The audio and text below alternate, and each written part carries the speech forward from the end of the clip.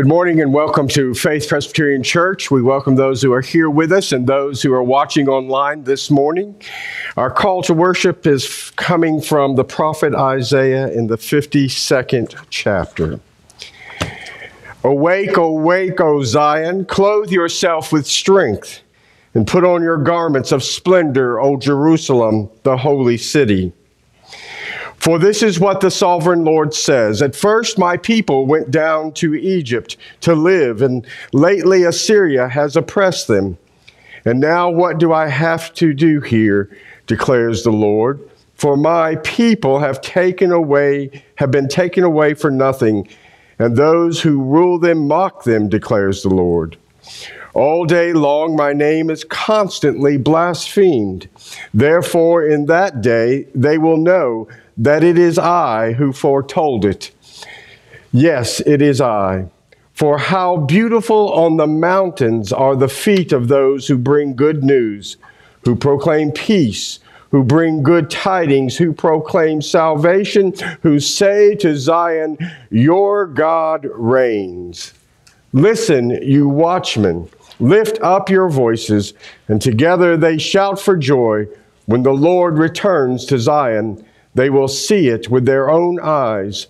Burst into songs of joy together, the ruins of Jerusalem, for the Lord has comforted his people. He has redeemed them. The Lord will lay bare his holy arm in the sight of all nations, and all the ends of the earth will see the salvation of our God. Let us open our hymn books this morning to hymn number 185 and stand as we are able to sing There Is a Song in the Air, number 185.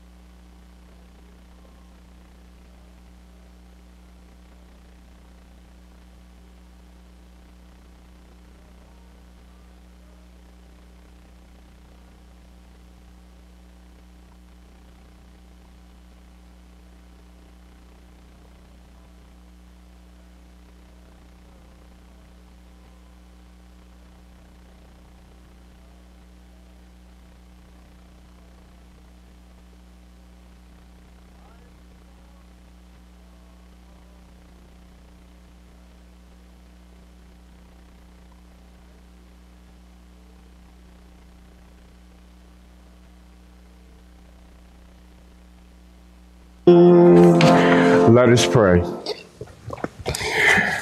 Almighty and everlasting God, in now your presence we enter to worship you this day, in spirit and in truth, in water and in bread and wine. We come, O Lord, to hear your word, to proclaim it, and to put our faith anew in your Son, Jesus Christ, our Lord. For this we pray now and ask in his name, the name of Jesus. Amen. Let us greet one another this morning with the wave offering of peace.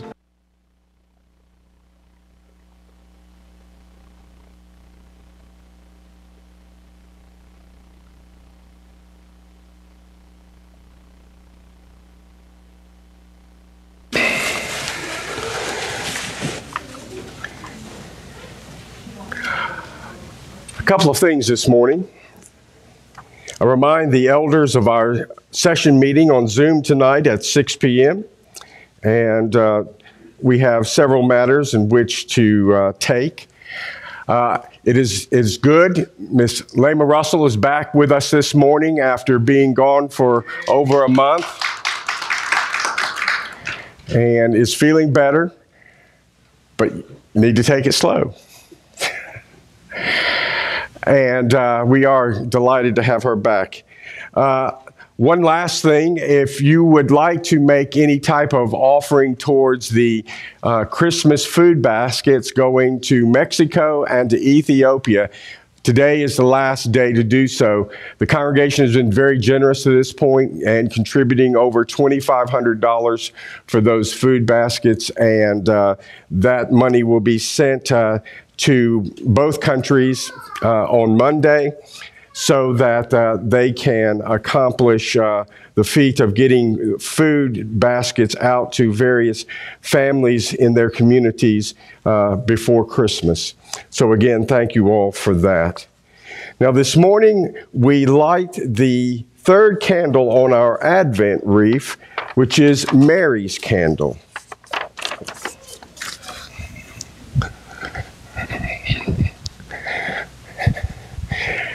Today is the 13th of December, and sometimes it's hard for us to think that this is already the third Sunday of the season of Advent, which it is. And 2 weeks ago, we lit the first candle, which was the prophet's candle. Last week, the angel candle was lit, and this week we now light Mary's candle. You know, Mary is one of the great figures, and certainly perhaps the greatest of all women in the Bible. And for us as Protestants, we've always had a loving, distantly relationship with Mary, because we just threw Mary out in the Reformation, literally threw her out, other than she birthed Jesus. But most of Christianity hasn't done that. Both the Orthodox churches and, of course, the Roman Catholic churches, and maybe the Roman Catholics, much more to an extreme than is necessary in that regard. But Mary is a central figure in the Scriptures, and I'll talk about her at length today in my sermon. So I'll call that to your attention in just a little bit. But for right now, we light the pink candle.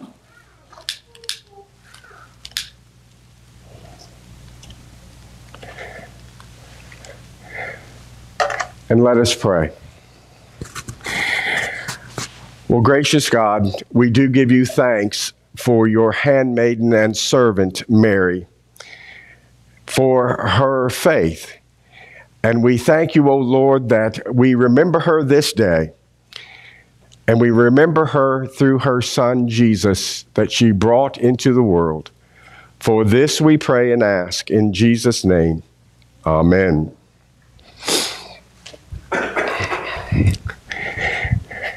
Now, this morning in our service, we have both sacraments, and we are going to now celebrate the sacrament of baptism as John and Natalie Fushi present their son, Samuel John, to be baptized. And I'll ask them to come forward. Sharon, if you will come forward.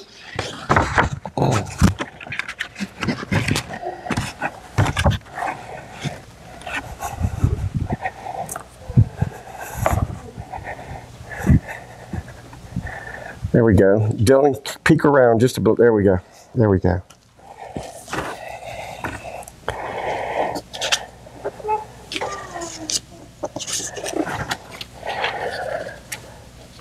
In the Scriptures, in the Gospels, Jesus gives several commands. He says in Matthew, "Then the 11 disciples went to Galilee, to the mountain where Jesus had told them to go.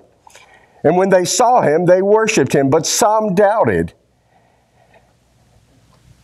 When they saw him, When then Jesus came to them and said, "All authority in heaven and on earth has been given to me. Therefore go and make disciples of all nations, baptizing them in the name of the Father and of the Son and of the Holy Spirit, and teaching them to obey everything I have commanded you. And surely I am with you always to the very end of the age." In Mark's gospel, Jesus says, "And they were bringing children to him that he might touch them, and the disciples rebuked them. But when Jesus saw it, he was indignant and said to them, 'Let the children come to me, and do not hinder them, for to such belongs the kingdom of God. Truly I say to you, whoever does not receive the kingdom of God like a child shall not enter it.' And he took them in his arms, and he blessed them, laying his hands on them." Baptism is a sacrament of the New Testament, ordained by Jesus Christ.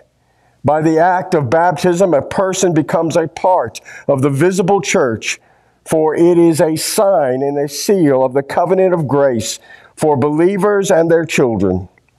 And as a sign, it proclaims God's forgiveness, our redemption in Jesus Christ. As a seal, God marks us as adopted children of our Heavenly Father. It indicates our engrafting into Christ, our rebirth, the remission of sins, and our ability by the power of the Spirit to walk in the newness of life. The sacrament is to be continued by God's people until the end of the world. Now, John and Natalie, I asked you to answer these questions before your children and this congregation and your family. Do you both reaffirm your faith in Jesus Christ as your Lord and Savior? Do you? Do you acknowledge Samuel's need of the cleansing blood of Jesus Christ and the renewing grace of the Holy Spirit? Do you? We do. Do you claim God's covenant promises and benefits for him? And by faith, do you look to the Lord Jesus Christ for the salvation of your child, your children, as well as you do for your own? Do you? Do you now unreservedly dedicate your child to God? Do you promise by relying on God's power and grace through the Holy Spirit to live an exemplary life before your child? Do you? And do you commit yourself to pray with and for your child, to teach your child the scriptures and the great articles of our faith in Jesus Christ? Do you? And do you promise to use every means provided by God, including faithful participation in the life of the church, to bring your child up in the loving discipline of the Lord? Do you? And now for the obligation of the congregation. The congregation and extended family are to assume, along with the parents, responsibility for the spiritual nurture and development of this child. The congregation acts for the whole family of God and assumes responsibility for it on behalf of this child and all children who are baptized. Therefore, I ask you now to answer these questions before these parents. Do you, the members of this congregation, acting for yourselves and in behalf of the whole body of Christ, assume responsibility with these parents for the spiritual nurture of this child? And do you, his family, commit yourself to set a godly example before this child to provide, as far as you are able, all that is necessary to the end that this child may one day confess Jesus Christ as his Lord and Savior? If you do, will you please stand in testimony of this commitment?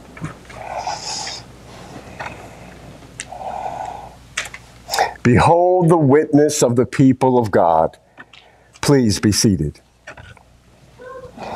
Would you hold that for me?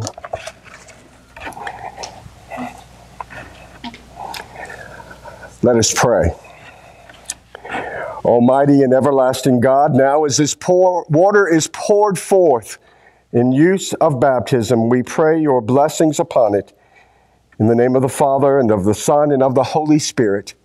Amen.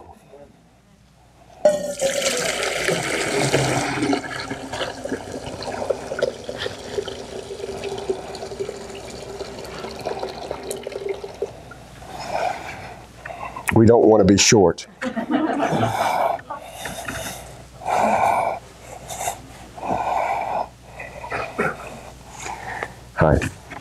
know, it's kind of different, isn't it? What is his Christian name? Samuel John Hughes. Samuel John, I baptize thee in the name of the Father, and of the Son, and of the Holy Spirit. And may the blessings of Almighty God, Father, Son, and Holy Spirit be upon you this day and forevermore. May the Lord send his angels to look after you and guard you, and watch over you as you travel through this time and this world that God has appointed. For we give our thanks for you, for your mom and dad, for your brother and sister, for your whole family. We give our thanks in Jesus' name. Amen. There we go.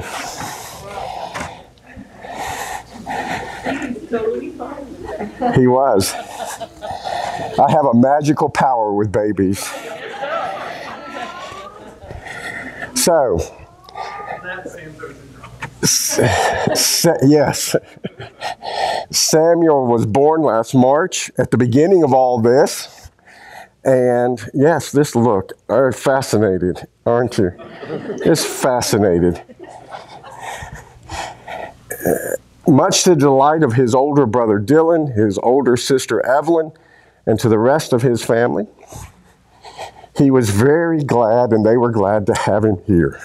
Yeah, I know, it's kind of cool. Look back here. Say hi. What do you think, Brody? He's got your haircut. He does. He does. He really does. So, say hello. Yes. Yeah. See? I know it. I know it.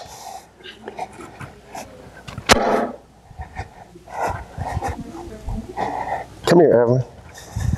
What is it?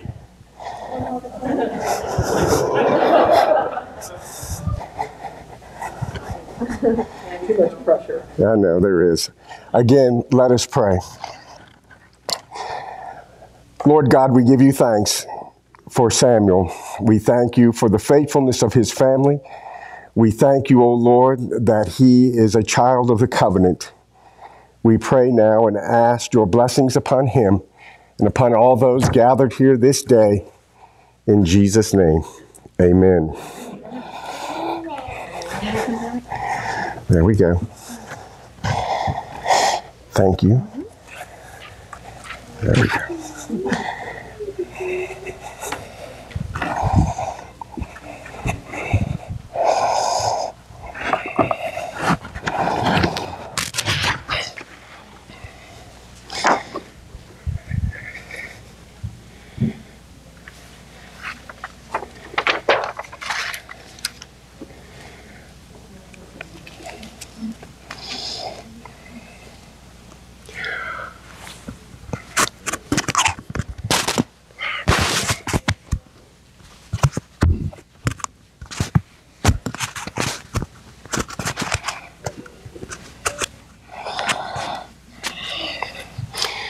We now turn in our Bibles to the Gospel of Luke in the first chapter, reading from verse 26 through 38. If you would like to follow the reading, it is on page 723 in the Blue Pew Bibles.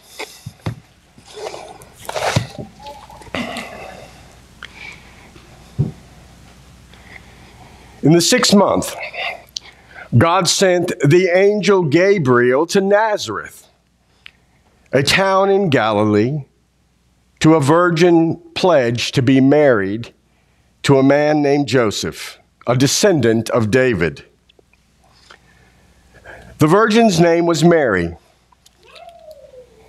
And the angel went to her and said, "Greetings, you who are highly favored, the Lord is with you." Mary was greatly troubled at his words and wondered what kind of greeting this might be. But the angel said to her, "Do not be afraid, Mary. You have found favor with God. You will be with child and give birth to a son, and you are to give him the name Jesus. He will be great and will be called the Son of the Most High. The Lord God will give him the throne of his father David, and he will reign over the house of Jacob forever, and his kingdom will never end." "How will this be?" Mary asked the angel, "since I am a virgin?" And the angel answered, "The Holy Spirit will come upon you, and the power of the Most High will overshadow you. So the Holy One to be born will be called the Son of God. Even Elizabeth, your relative, is going to have a child in her old age, and she who was said to be barren is in her 6th month. For nothing is impossible with God." "I am the Lord's servant," Mary answered. "May it be to me as you have said." And then the angel left her. May God bless this reading of his word from the Gospel of Luke. My sermon this morning is entitled "An Act of Faith." An act of faith. Now, Luke, here in his gospel, tells us about salvation history in his opening chapter, and he goes to great lengths to explain many things. John the Baptist, born to the parents of the priestly line of Aaron, Zacharias, Elizabeth, both from the family of Aaron, born to Zachariah and Elizabeth late in life by the providence of God, is John the Baptist. And John the Baptist is a promised child. He is the culmination of the old covenant, of the law and the prophets. He is a child that will grow up, born to a priestly family, but takes on the prophetic role, and probably never served as a priest before God, but served as one who prepared the way for the coming of the Lord. This was John the Baptist. Luke goes to great lengths to tell us about this, how he will come in the spirit and power of the great prophet Elijah to turn the hearts of the people of God back to God, to turn the hearts of children back to their parents. This is what is promised in the opening lines of this first chapter of the Gospel of Luke. It is truly the culmination of the old covenant, the covenant that was first handed down to Abraham and Sarah when God called them from their home in the land of Ur in modern-day Iraq and called them to go to a land that neither one had ever seen. That was the promise, and they went. It was to Moses, who had been raised by the princess of Egypt to be among the royals in Egypt, whom had been saved because his parents refused to let him die as was ordered by Pharaoh. It was there that God gave to Moses the law, the commandments, to guide the people and to help them to live in relationship to God and in relationship to one another. That was the promise. And so, we have that. We have the culmination of the old covenant of the law in the birth of John the Baptist. It is a remarkable thing. And then, in this chapter that continues to unfold and still has many verses to go from whence we have read this morning, this angel Gabriel, who first came to Zechariah while he was serving in the temple of God, he came now, this messenger, this herald, this harbinger, the one who was charged by God to take the message that would be the beginning of all things new, to take it to a young woman, a teenage girl, betrothed to a man named Joseph, to a young woman not fully married, to Mary. Luke tells us the hope and light of the world is to be born. Here, Luke goes to great lengths to make this sharp distinction, not to an older couple like John's parents, like Zachariah and Elizabeth, not to newlyweds. To a virgin woman is given the task, the joy, the burden, the challenge of conceiving and bearing the incarnate child. Jesus, the child who would be fully God and fully man, as our confessions like to speak and the scriptures so testify. It is to the young woman that something so marvelous and new is given. The child to be born is named Jesus, meaning he shall save the people. The child will serve his people and all people, both Jews and Gentiles, who one day will come to call upon his name. Mary, to her great credit for such a young woman, asked questions of the angel. How can this be? I am not married yet fully. I am still a virgin woman. How can this be? And yet, she hears the answer from the angel. The power of the Holy Spirit will come upon her. And she believes. She believes.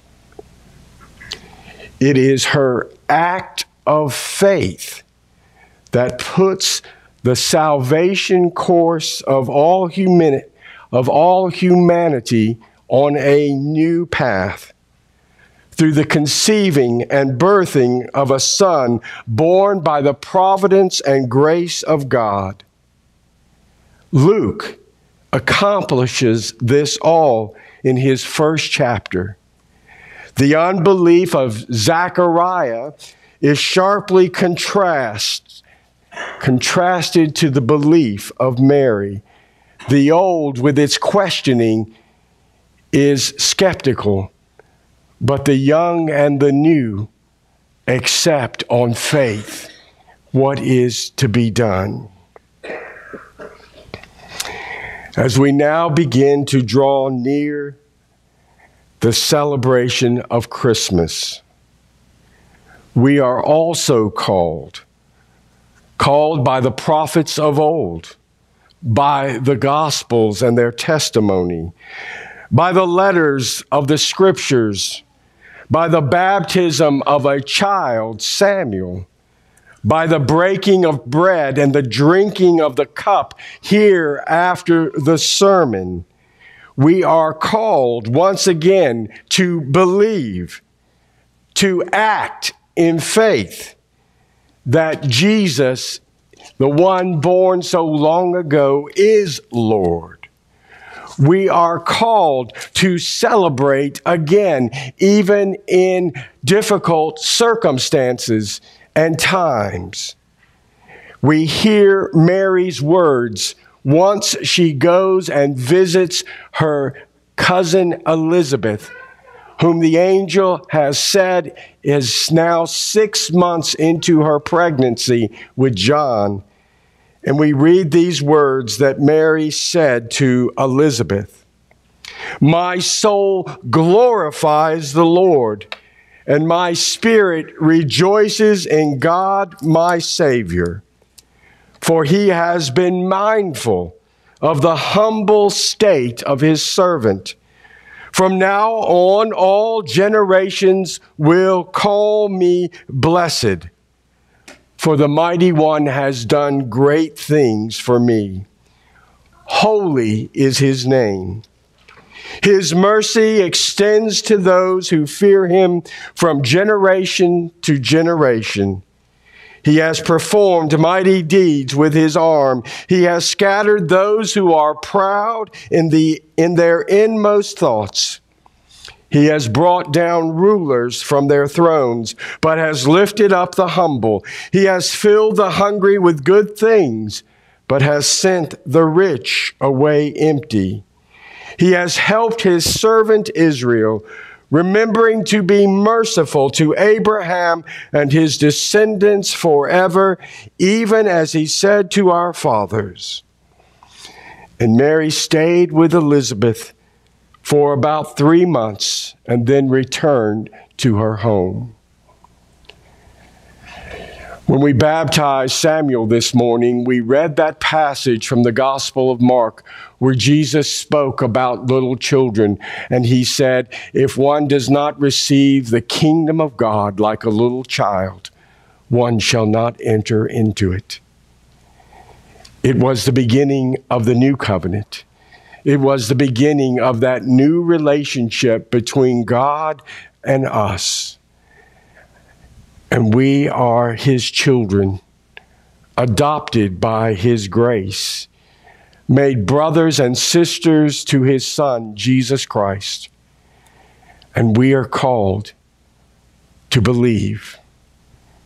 And to believe is an act of faith that we need and must practice each and every day. So Mary, we would call her just a little girl today, but in her day, she was a woman.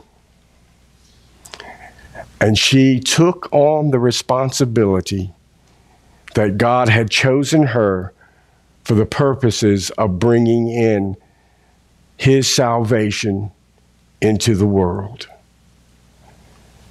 May we all have such faith as that God might use us too in so many powerful ways. Thanks be to God who called upon this young woman, and she believed and acted in faith. Amen. Now, this morning is Communion Sunday. We are using the individual cups, and the individual cups have the bread and the juice in them. If you did not get one, we can arrange for that. Richard, would you pick up? Are there cups on the table? Yes. 3. Who doesn't have a cup? Okay. All right.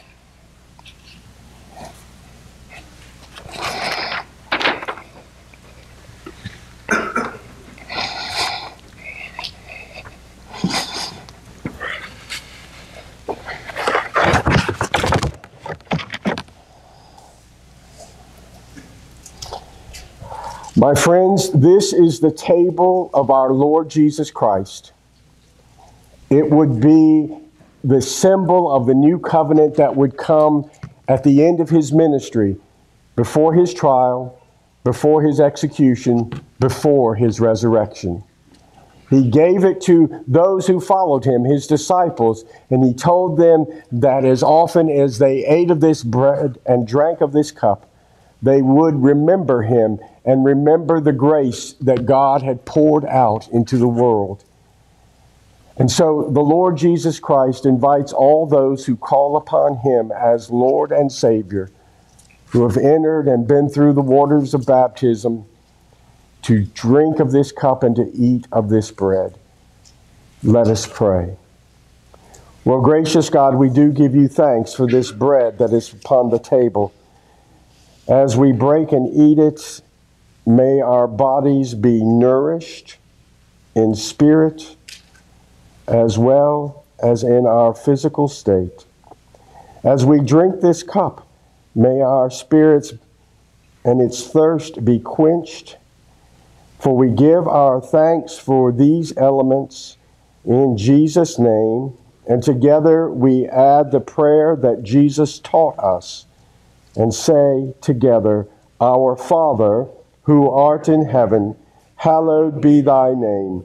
Thy kingdom come, thy will be done, on earth as it is in heaven.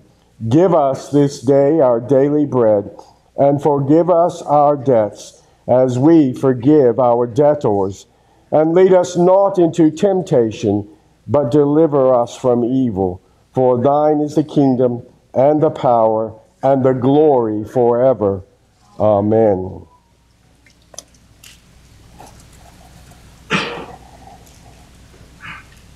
They were there for a reason, for the celebration of the Passover, the great symbol of the Old Covenant. How God had delivered the people Israel from their slavery and their bondage, and had brought them out and had given them a new law and had given them a new life. On that Passover table was the bread, unleavened bread, because they were to eat it in haste. And Jesus took that unleavened bread, he blessed it as we have blessed bread, and he broke it. And he turned to those eating with him at his table and said, Take and eat this bread, for this bread is my body given for you. Do this in remembrance of me.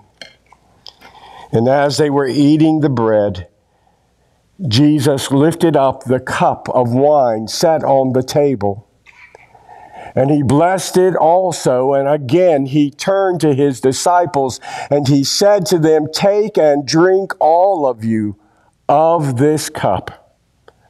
For this cup is the symbol of the new covenant, made in the shedding of my blood for the forgiveness of sin. Do this in remembrance of me. And as often as we eat this bread and drink this cup, we do show forth the grace of our Lord Jesus Christ, his death, his resurrection, his promise to come again.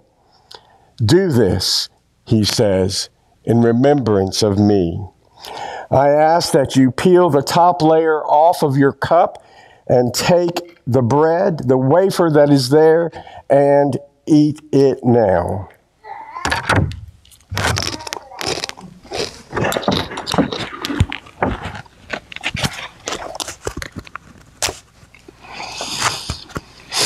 And then peel the second layer back and drink of the cup.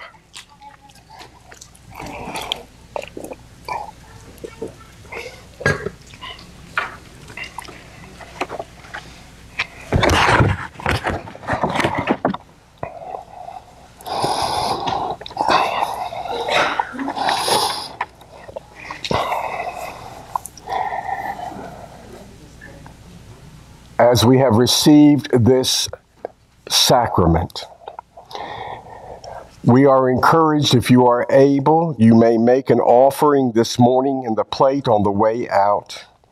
Let us bow our heads and give thanks to God. Mighty God, for your many graces, including that which is in this meal, we give our thanks and praise this day. Through Jesus Christ, your Son, our Lord. Amen.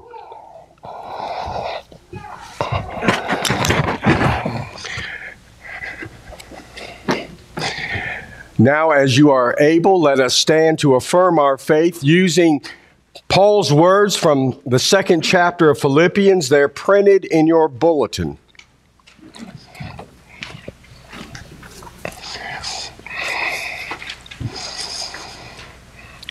If you have any encouragement from being united with Christ, if any comfort from his love, if any fellowship with the Spirit, if any tenderness and compassion, then make my joy complete by being like-minded, having the same love, being one in spirit and purpose.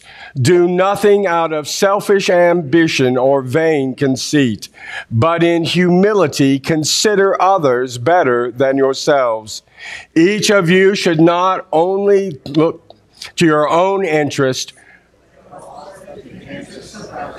Your attitude should be the same as that of Christ Jesus, who being in very nature God, did not consider equality with God something to be grasped, but made himself nothing, taking the very nature of a servant, being made in human likeness, and being found in appearance as a man, he humbled himself and became obedient to death, even death on a cross. Therefore, God exalted him to the highest place and gave him the name that is above every name, that at the name of Jesus, every knee should bow in heaven, on earth, and under the earth, and every tongue confess that Jesus Christ is Lord, to the glory of God the Father. Now open your hymn books to number 196. We're going to sing verses 1 and 4 of O Little Town of Bethlehem, 196.